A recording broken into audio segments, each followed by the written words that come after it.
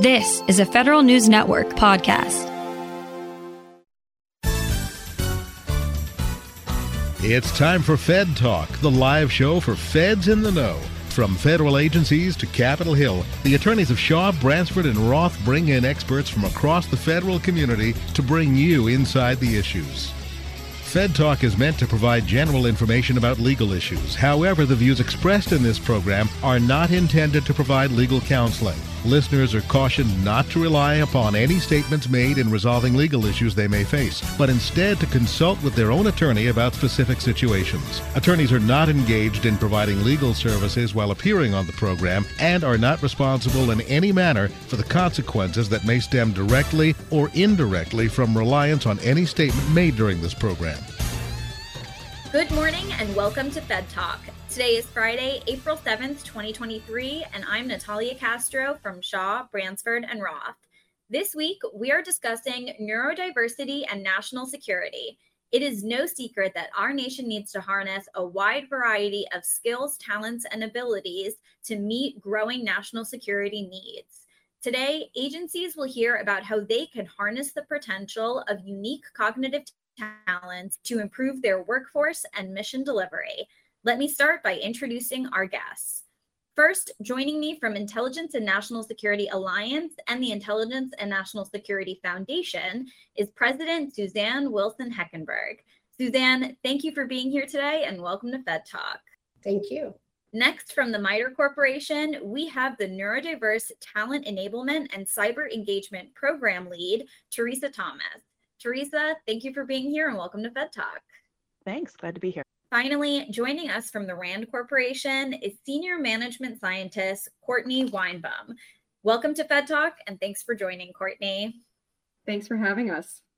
For today's discussion, we are going through the entire employee life cycle, from recruitment to leadership, to discuss how federal agencies, particularly our national security agencies, can meet their mission through the inclusivity of neurodiversity. But in order to set the stage for this conversation, I want to give each of our guests an opportunity to tell us about themselves, their organizations, and their work. Courtney, let's start with you and the RAND Corporation. Thank you so much for having us for this conversation. This is such an important topic to all of us. We all feel very passionate about this. At RAND, I focus on intelligence programs as well as space programs. I have a physics background, so I do not come from the HR world at all. But this topic came up a couple years ago because of Suzanne, and so I'll let her talk about that. But it's because of her that I even started thinking about this. And I went to RAND and said, I think this is worth some funding, and we should look into this. And I got a resounding yes. And we're so happy we could do this study. We did this study last year, and we're really excited to have it published last week. So listeners, while they're listening, can go on www.rand.org and download the report for free. The PDF is free. There's a 6-page version and a 50-page version. So, you all can decide which one you want to read. I will add that 50 pages sounds like a lot, but I flew through it. It's really interesting. It's super captivating, very well written. It's worth the whole thing. That's great to hear. Courtney, since you previewed Suzanne a little bit, Suzanne, please tell us about yourself and your work and kind of what goes on within the Alliance and the Foundation. Absolutely. First of all, I just want to thank Fed Talk for having the vision to highlight this important conversation. What really was the catalyst for the Intelligence and National Security Alliance and Foundation to get involved with this is several years ago, I had one of our corporate members come to me and say, do you know if individuals on the autism spectrum can get clearances? Is there anything in writing about whether or not they are eligible for clearances? And I said, well, as far as I know, there is nothing out there that says they are not eligible. But the question is, are they able to get through the process, particularly the very lengthy FS96 they have to complete? And if they need a poly, how are they going to manage that process? And then it was of interest. And then a few months later, actually another corporate member or a government member came to me and they brought up something regarding neurodiversity in the intelligence community. And after 2 or 3 of our constituencies brought it up, it was no longer something that was just a personal passion of mine. It was something that was really important to the workforce in the intelligence and national security community. And so over time, we came together with some other like-minded organizations that all fill kind of a different gap among the neurodiversity constituency, and we formed an organization called the NatSec Neurodiversity Network. And we can talk a little more about that later on if you'd like. Yeah, absolutely. And we hear from listeners so often that, they're not sure of the best way to raise these issues, who to have the conversation with. And I want to emphasize the importance of groups like the Alliance and the Foundation to serve as a place for employees to go to, for corporate partners to go to raise these issues. Because as this report demonstrates, as your work demonstrates, when people are willing to have the conversation or willing to start the conversation, there can be real movement in these areas. And that's so important to just be willing to raise your hand and say, hey, I'm noticing a problem. Can we talk about it? Thank you, Suzanne, for being here and for your work. Teresa, heading to you, can you tell us a little bit about your work and about MITRE? Sure. Yeah, I can talk about MITRE's engagement in the work as well. So I was interested in neurodiversity in general because I have a child on the spectrum, which is really the story you hear a lot. A lot of folks who are interested and engaged have somebody they love who's on the spectrum. And so that's how I got started paying attention to what was going on. At MITRE, we run two programs. One is an internship program in-house for students on the spectrum. We recruit from schools that have good support programs for them, and we provide some wraparound supports for them and for their teams and their managers while they're at MITRE during their internships. We've been doing that since about 2019. That's been going pretty well. And the other program is called the Neurodiverse Federal Workforce, which is a series of pilots that we hope it's a series. It has been one pilot so far at NGA, but doing a lot of just acting as subject matter experts and really talking with agencies and helping federal agencies explore what it means for them to be neuro-inclusive in all their practices. So that's how I got engaged in that work. Those are the things we do. I talked with Courtney a little bit about this report, and she let me come along for the ride, which is really what it has ended up being, just being there to say yes while she does it. So this has been really great. And to Suzanne's point, we've heard a lot about the thing that is clearances and the thing that is applying for these roles. And so we're learning, and this is a fun chance to share what we've learned. So thanks. Absolutely. And it's great to hear about the internship pathways that you guys have created within your own organization, because I know one of the things we're really going to talk about in this program is recruitment and really bringing neurodiverse people into the federal workforce and making them feel like they have a place. And so I'm excited to hear more about the kind of pathways that you guys have created within your own organization and how these pilots can really create models within the federal workforce. I think one of the most important things to do when we have these conversations is to really get on the same page about what we're speaking about and the best way to speak about it. And so I want to ask you guys, that question: what is the best way to speak about neurodiversity? What does the term neurodiversity mean? And what is the people that we're talking about when we have this conversation? So I'll throw that out to the panel. Teresa, do you want to take that one? Yeah, I'll slide out on that one. Neurodiversity, technically, the term neurodiverse means diverse in our neurons, right? It's our brains. Our brains are all different. If you want to narrow that down, the terminology is fluid. So know that the terminology will be wrong a lot of the times, because it's first of all, it's very personal. And then secondly, this field is becoming. And so is the language. So neurodistinct is the term I'm hearing most right now. Neurodivergent was the term I was hearing before. And usually that means if your diversity has fallen into an area that causes you issues. So that's going to be autism, ADHD, dyslexia, Tourette's, dyspraxia. Usually when we're talking about neurodiversity, neurodivergence, neurodistinctness, neurospiciness, we tend to be talking about autism, but that is not the only thing that it covers. Thank you, Teresa. Courtney, Suzanne, do you have anything to add there? I'll add what we did include in our study, because you're going to have listeners who are familiar with some diagnoses and want to know, was it included, was it not? So autism spectrum disorder, yes. Obviously, that's part of the study. ADHD was part of the study. Dyslexia, dyscalculia, dysplasia. I'm sorry if I'm pronouncing any of those wrong. Tourette syndrome, some people put it in neurodiversity, some people don't. We did. And then we say and others as a way of just saying that there's going to be others. But there were things that we scoped out. And I think that's important for listeners to understand too. We had to make a decision on whether we include all mental health diagnoses, because anxiety and depression can be co-occurring diagnoses with some of these others. They tend to have high rates of co-occurrence. And then there's plenty of other diagnoses like obsessive compulsive disorder and so on. We scoped all those out. So for any listeners who are saying, I have 3 of these diagnoses, or what about those? Do you cover those?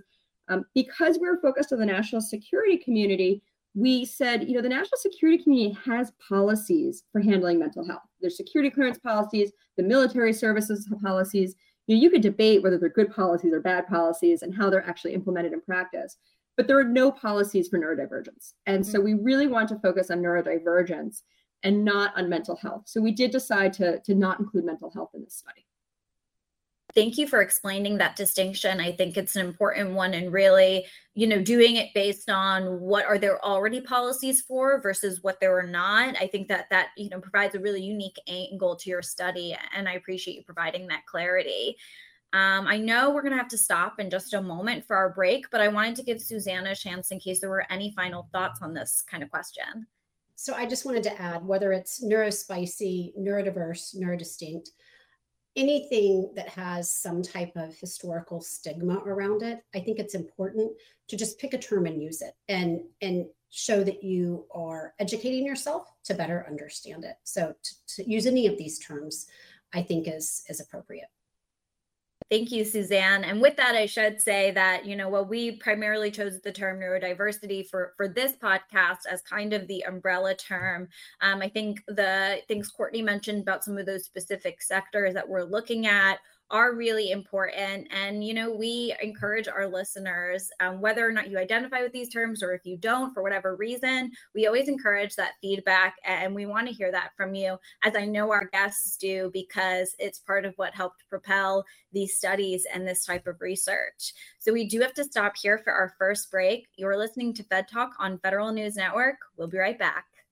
Looking for more ways to stay informed on federal news? Every Tuesday, the Fed Manager newsletter delivers completely free, straightforward news to the federal community. The Fed Manager newsletter features top news stories affecting the federal workforce, legislative updates impacting pay and benefits, understandable summaries of court decisions written by leading federal employment attorneys, and columns from across the federal community. Subscribe today at fedmanager.com. Brought to you by the law firm of Shaw, Bransford, and Roth, serving the federal community for 40 years.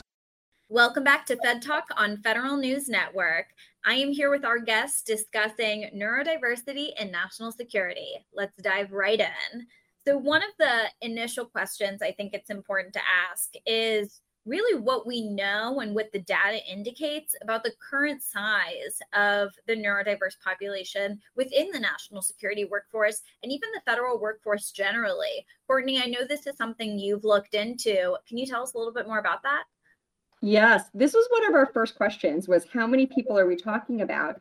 And it's an important question if an agency is going to focus on supporting a part of their workforce, like scale matters.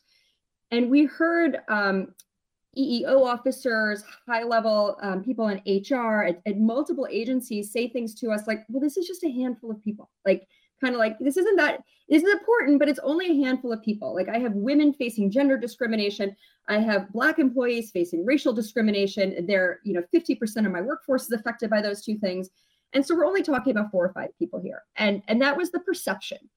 And there's really a lack of data for reasons we can go into. There's a lack of data on this. So we said, well, let's do a little bit of math. And we did a little bit of math. And we said, according to studies, the entire US population is between 5 and 20% of people are dyslexic. Somewhere between 5 and 20%, depending on the study, of Americans are dyslexic. 9.4% of all children in the US have been diagnosed with ADHD. So 9% of all children diagnosed with ADHD. And by the way, 60% of them are medicated. So if you want to join the military, we'll talk about that a little later in the hour. And then finally, 2% of the entire US population, adults or children, is autistic. 2%. That 2% is really a global number. Anywhere that study's been done globally, that 2% really holds true. That's not a US data set. Now, the other thing I'll add is as diagnostic tools get better and continue to expand in underrepresented neighborhoods where there are plenty of schools where they're not testing kids for these diagnoses, these numbers will go up. And so we're looking at a pretty significant portion of the American population that has at least one of these diagnoses, and plenty of people have more than one. Well, when you consider that the US national security community is about 3 million people, I think is what we calculated. It's about 1.3 million just active duty military, another 900,000 DoD civilians, a million in the reserves. And I haven't even gotten to the Department of State, the intelligence community, Department of Homeland Security. We were talking about over 3 million people. So the math we did was, what if only 1% of that population was neurodivergent? Let's say it's a smaller sample size in the general population because of all the hiring barriers. And let's say it's not the 10% that are autistic or that are dyslexic in the general population and the 2% that are autistic, but it's only 1%. Well, if it was only 1%, it would be 34,000 people. And we have no reason to know whether it's 1% or whether it's 12%, but it would be 34,000 people. And so this is a lot of people. And then the next question that people ask is, well, where are they? Why don't I see them? Where are they all? And that's something I think we're going to talk a lot about today as well. So 2 different intelligence officers came up to Teresa and I at an event. We were at a conference talking about this, at an INSA conference that Suzanne had hosted. And 2 intelligence officers who have revealed their autistic diagnosis came up to Teresa and I, and they said, our wish is that people like us can live outside the closet. They compared themselves to the LGBTQ community, and they said, we just want to be out of the closet like our LGBTQ colleagues.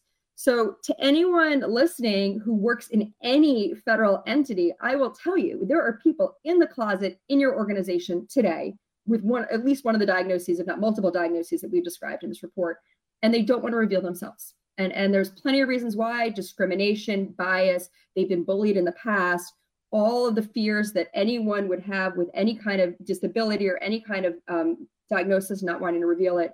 All those come into play here. I just want to throw onto that what that causes in the workplace, the stress that causes, that when you have to spend your whole day every day pretending not to be who you are. Some people are really great at it, but it is exhausting. It fries your people out. You'll have it'll affect your retention rates because people just burn themselves out. But then also you get the emotional breakdowns from people who are just exhausted from spending their day trying to not be who they are because they can't pace, or they can't talk about how those smells really affect them, things like that. So it hits from a couple of angles. It hits from not having the right data, but then it also hits from you're frying your people because they're having to hide it. Thank you, Teresa and Courtney, for level setting regarding the population. One thing I want to emphasize, Courtney raised, there tends to be a mentality, especially within the federal workforce, of I have all these other problems, especially in the diversity community. There are racial issues, there are gender issues.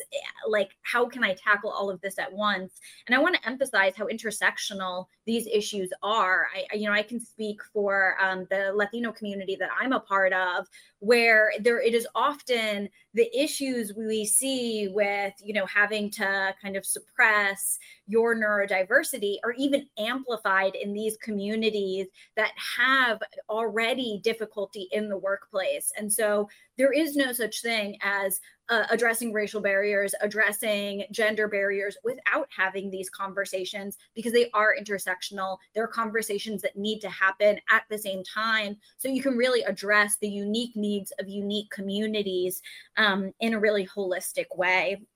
And part of addressing these needs, I think, starts at the beginning of the employee life cycle with identifying barriers in the recruitment and application process. Can you guys talk a little bit about what some of these barriers are, specifically in recruitment and the application process?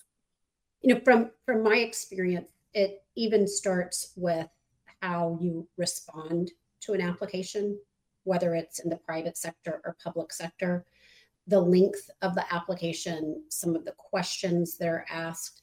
I once saw a private sector company for advertising for a position for a neurodiverse individual, and they allowed you, instead of a cover letter, to submit a PowerPoint, an audio recording, or a video recording. And I thought that was a very creative way to still get the information they needed to intake this individual before they had an actual interview, versus the standard processes that a lot of organizations go through.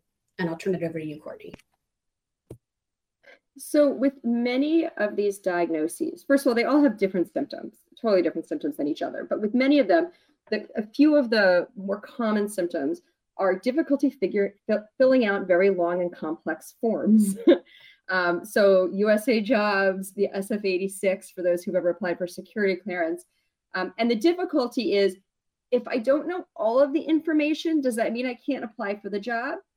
I don't really understand what they mean by this question, so I don't know how to answer it. Does that mean I can't apply for the job?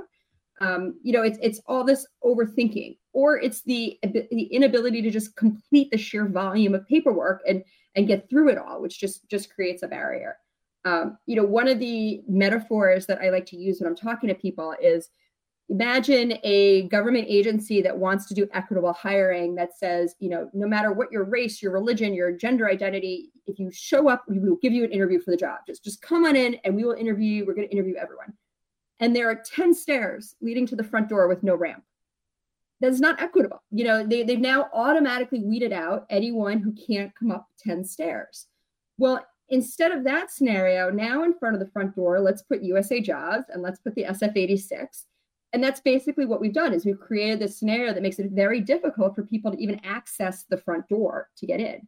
Now, those who did, there are plenty of people who did and who are in the building already and do get jobs, because those are the ones who are able to make it through that process. But one of the really common techniques in the commercial sector, in addition to reducing the number of job application paperwork, is to totally change the interview process.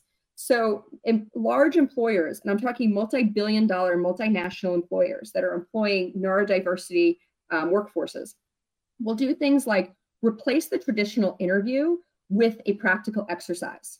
So instead of the traditional interview is you come in, you make eye contact, you are able to answer the question, tell me about yourself, which is a very vague question that someone has to figure out, what things about me do you really need to know? And none of those things will tell you if I'm actually a good accountant.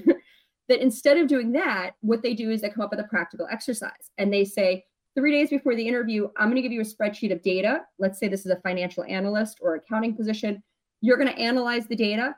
Instead of me interviewing you, you're going to present your analysis to me. So I'm going to see how you handle analysis on incomplete data. I'm not going to give you a complete data set. You're going to have to work with incomplete data just like we do, and your presentation skills. And so now I'm not asking you to explain that you have good presentation skills, but you're actually presenting something to me.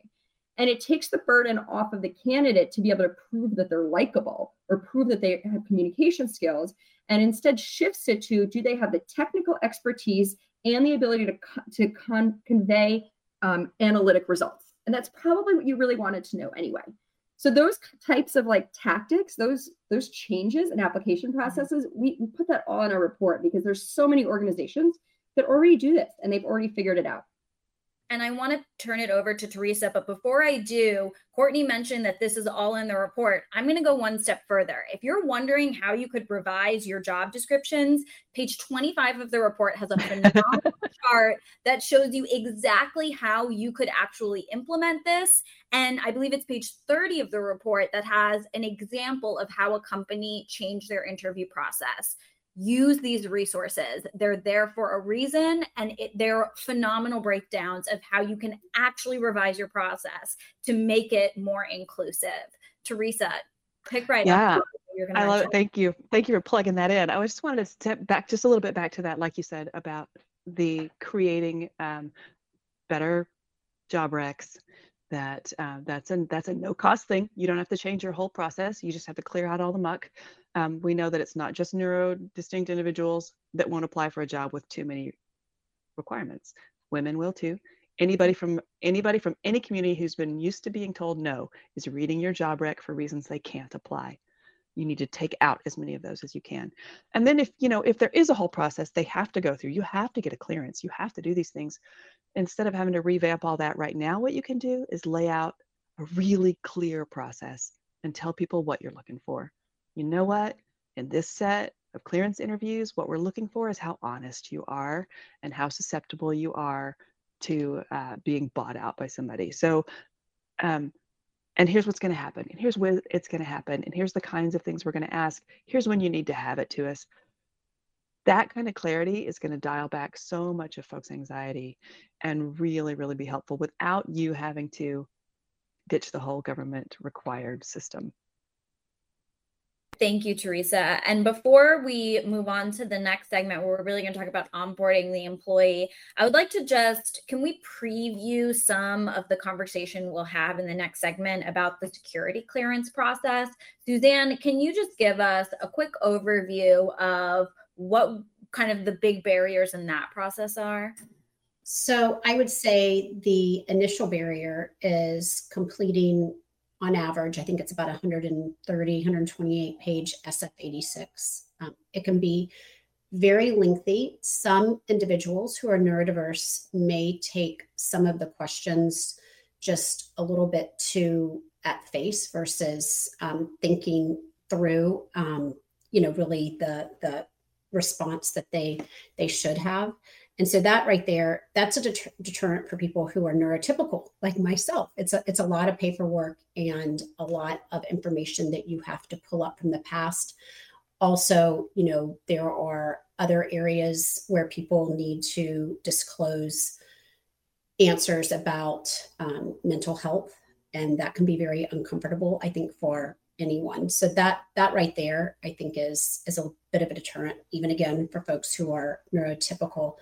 And then, not all clearances require a polygraph. That's sort of an urban legend. Not everyone has to have a polygraph, depending on what kind of clearance they're getting. But that process, which I think Teresa can speak to a little bit more, can also be a deterrent. Some of the masking we talked about and the coping mechanism people maintain in order to answer some of the questions can often be red flags for a polygrapher. Thank you for that preview, Suzanne. I do want to talk more about some of the polygraph issues that arise with Teresa, but we do have to stop here for our second break. We'll continue this discussion after a word from our sponsors. You're listening to Fed Talk on Federal News Network. Looking for more ways to stay informed on federal news? Every Tuesday, the Fed Manager newsletter delivers completely free, straightforward news to the federal community. The Fed Manager newsletter features top news stories affecting the federal workforce, legislative updates impacting pay and benefits, understandable summaries of court decisions written by leading federal employment attorneys, and columns from across the federal community. Subscribe today at fedmanager.com. Brought to you by the law firm of Shaw, Bransford, and Roth, serving the federal community for 40 years. Shaw, Bransford, and Roth. One team working all three branches: judicial, legislative, executive. Judicial. SB&R Employment Attorneys offer specialized legal representation for federal managers. Legislative. Lobbyists in government and public affairs advocating for corporate clients. Executive. Produces 2 free weekly newsletters, Fed Manager and Fed Agent. Shaw, Bransford, and Roth is your one destination for all 3 branches of government. Online at shawbransford.com. SB&R, client-focused, results-driven. Welcome back. You're listening to Fed Talk on Federal News Network. I am here with Suzanne Wilson Heckenberg of the Intelligence and National Security Alliance and Foundation, Teresa Thomas of MITRE Corporation, and Courtney Weinbaum from RAND Corporation. We are discussing diversity in national security, and we're entering the third segment of our program, halfway through. At the end of last segment, we talked a little bit about the security clearance process, and we really just hit the tip of the iceberg. I know there's a lot more to discuss here. And Teresa, it is something you've worked with very closely. So can you just kind of keep the conversation going for us? Sure. I think it was really interesting when we started trying to find agencies who wanted to pilot a neurodiversity program. I talked to lots and lots and lots of agencies. It took a year to find somebody who would be the first. And there were two questions every single agency asked me, every single person I talked to, no matter what agency they were from. And the first one was, what about clearances? The second one, by the way, was, can I have data analysts? You can put that one in your pocket. But when I took that back to my researchers at MITRE and I said, what about clearances? They said, well, what do you mean? What about clearances? And I said, I don't think they know what they mean. I think everybody's just afraid of the big boogeyman that is clearances. And so her response was, well, what if it's not an issue? Like, do we even know if it's an issue? So we just sort of went on that, we'll find out, I guess. And that turns out it's a thing. Not officially, not legally. It doesn't officially disqualify anything. But as we were saying earlier, the stresses involved with almost every stage are something people really have to overcome. I personally have been trying to slog through my SF86 for many, many more months than it should take. And, my ADHD sees this wall of awful and I shut down, and that is not uncommon. But then there's also the interviews. What do they really mean by that? What do they mean by those questions? What are they trying to get at here? I don't understand the euphemisms they're using, or the assumptions I'm supposed to be making here. And then if you do have to do a poly, there's a whole bunch that goes in that, the anxiety that goes with it. And then back to that, I need to think through that question. And we found, so our point of data is anecdotal at this point for that, but we found that we had 4 externs. The three who had polygraphers who had been trained in neurodiversity passed on the first try. The one who had an untrained polygrapher did not pass on the first try. He did pass on the second try when he had a trained polygrapher. And that training was just, if somebody discloses to you that they are on the spectrum, these are the kinds of things you might see. They might avoid eye contact. They might think extra long before they answer a question. They might be breathing in such a way to reduce the anxiety that they're feeling in that spot. And just the neurophysical reactions that they have are different. And so it became really clear that it's really, really important for polygraphers to know what to do when someone discloses, which I think brings us into the question of who's going to disclose and what are the issues with disclosure. And so I know we were going to talk a little bit about that, some of the issues with whether people consider themselves in need of accommodations or not. I'll talk a little bit more about the clearance process before we even get there, though. But yeah, we'll definitely get there today. So there is a question on the security clearance form, not necessarily for secret clearance, but once you go a little higher, that asks the question, do you have a mental health or other health condition that substantially adversely affects your judgment, reliability, and trustworthiness, even if you're not exhibiting symptoms today? And it's a yes or no question. Well, the people who have the diagnoses that we studied in this study, you would answer no to that question. You might have other diagnoses, but autism, ADHD, dyslexia doesn't affect your trustworthiness, at least not according to any medical study that I looked at in this research. So you would answer no to that question. So now the security clearance investigator who's even just questioning you, we haven't even gotten to a polygraph. Maybe you don't have a polygraph, but just the person questioning you is aware of no diagnosis. Maybe you don't even have a diagnosis. There are plenty of people who are underdiagnosed for these conditions. So maybe you don't have a diagnosis, or maybe you do and you don't disclose it. But you have trouble making eye contact. You have trouble answering questions promptly because you're really overthinking what do they really mean by that question? How do I answer it? You do a lot of fidgeting. If you're autistic, this might be called stimming, like rocking your body. It's more excessive than what we usually think of as fidgeting. And if you're doing all these behaviors in the presence of the investigator, because investigation interviews are in person when we're not under COVID pandemic rules, the investigator is looking at you like you're hiding a lie. You're not making eye contact. You're having trouble answering what they think are very basic, simple questions, like, tell me where you lived 4 years ago. And you're doing this thing with your body. You're physically moving your body in this way. And to them, you look like you're hiding a lie because that's what they've been trained to look for. And because they have not been trained to understand the difference between someone hiding a lie and someone with a neurodivergent diagnosis, they're not aware that such an option exists, that there could be such a difference. And the person on the other side of the table, this poor candidate, may have a diagnosis that they're not disclosing for reasons we'll talk about in a minute, or they may not have ever even been diagnosed, particularly if they're not in the white community, because we know that diagnostic tools are much less available in non-white and lower socioeconomic communities. So you're really disadvantaging these folks, even just in the interview process. I mean, that's not even the polygraph. And then if these people are, their internal, heart rate, their breathing, their sweat glands are all a little different than what's considered normal, because when they hear one of these questions, they're reacting internally much differently than a quote unquote normal person will react. Well, now you get into the polygraph question. Like, is the polygraph picking up a different heart rate, a different breathing, and a different amount of sweat because there's physiological differences if you're on the autism spectrum, or is it because you're a counterintelligence threat? And we are aware of no study that's ever been done to answer that question, either of those questions.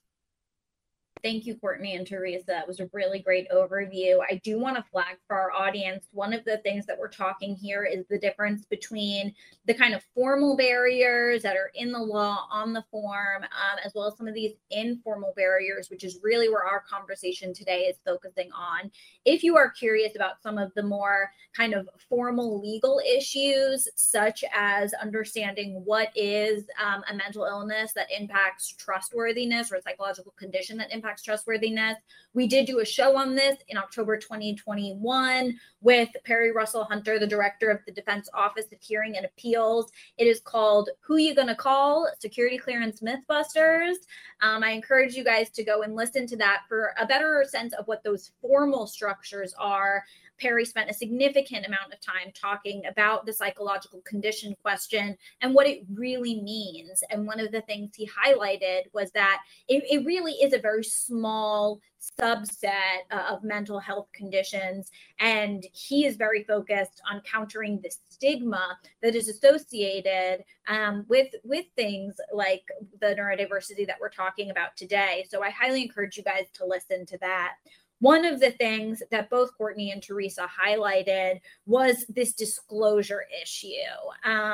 Courtney, can you talk a little bit about, really where that comes in, and particularly what we call the accommodations dilemma once an employee is brought on? Yeah, this was a big aha for us. So we started by interviewing people who are in senior human resources roles in the Department of Defense, so people who kind of run HR or EEO for, the entire Department of the Army, Department of the Air Force, large organizations. And they said, there's no problem here. They said that, if someone is applying for this job, they go get a Schedule A letter for disability. And once you get a Schedule A letter for disability, all of a sudden you have all the accommodations you could possibly want. If you want your interview to be a little bit different, whatever accommodations you need are suddenly available to you with this letter. It's like they described it as the golden ticket to solving all these problems. And so then we started doing interviews elsewhere.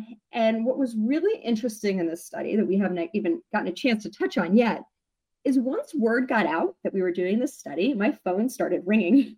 And it started ringing by people who would say, I'm in the Army, the Navy, the Air Force, CIA, DIA, NGA. I have a diagnosis and I've never disclosed it. And I want you to hear my story.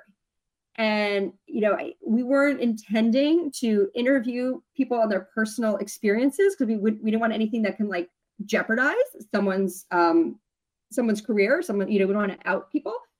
But people started calling us and they wanted their stories heard. And every single person who reached out to us said, I've never disclosed my diagnosis before. Why would I do that? I'm not disabled. I don't consider myself disabled. I don't need an accommodation for a disability.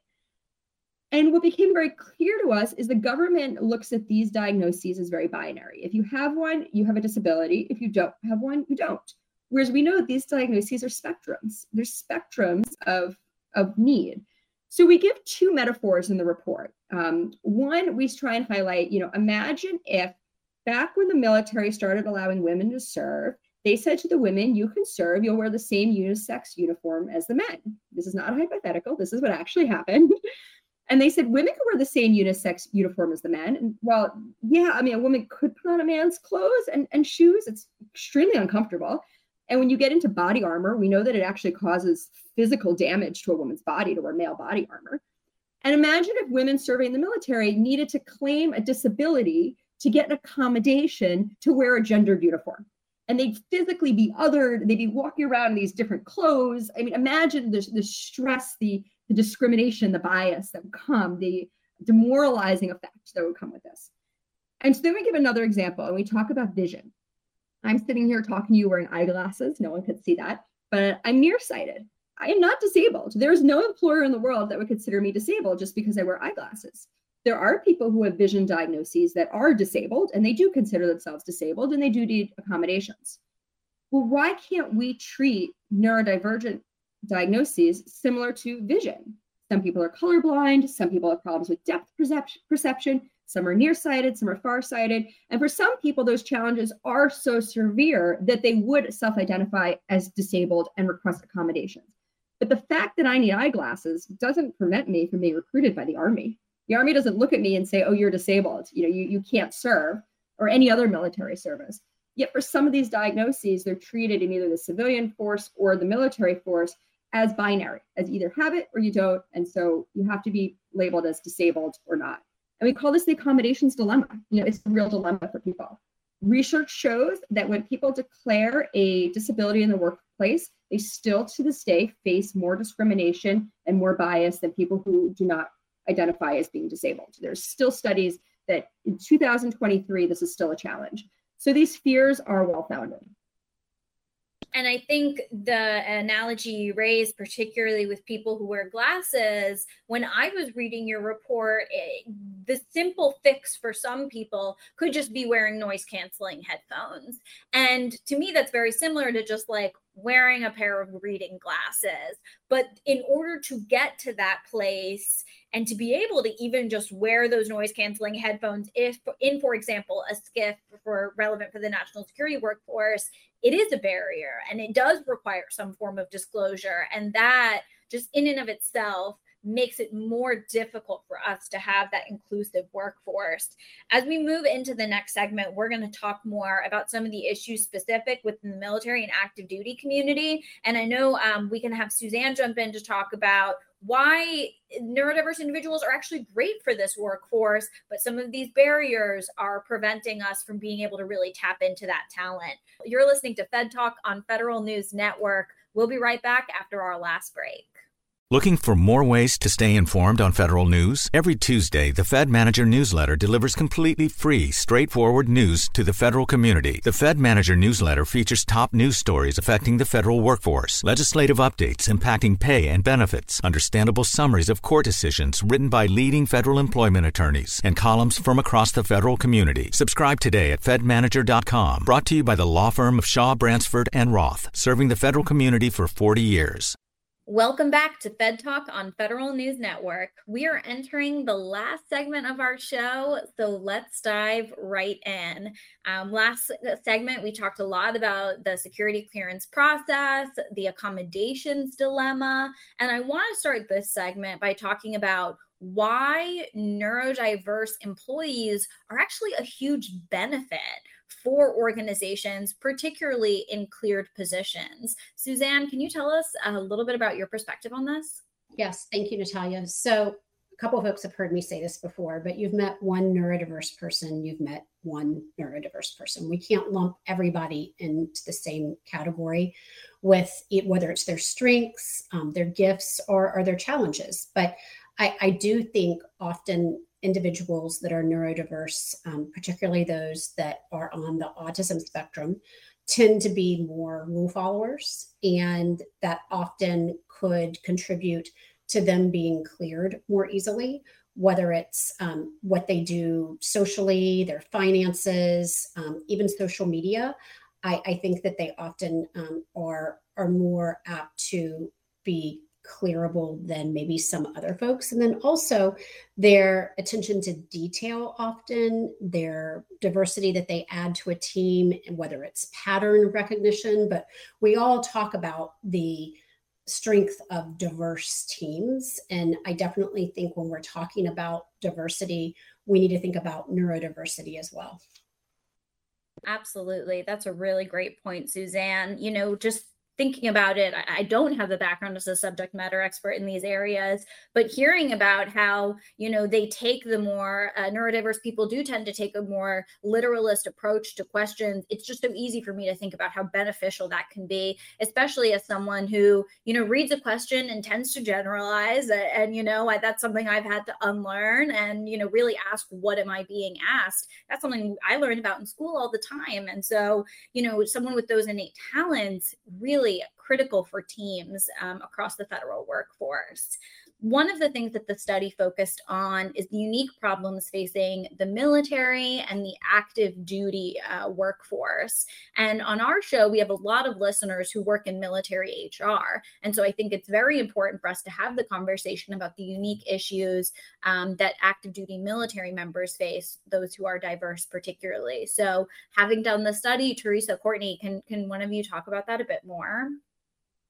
That is not my area of expertise, but I do know that it is service to service.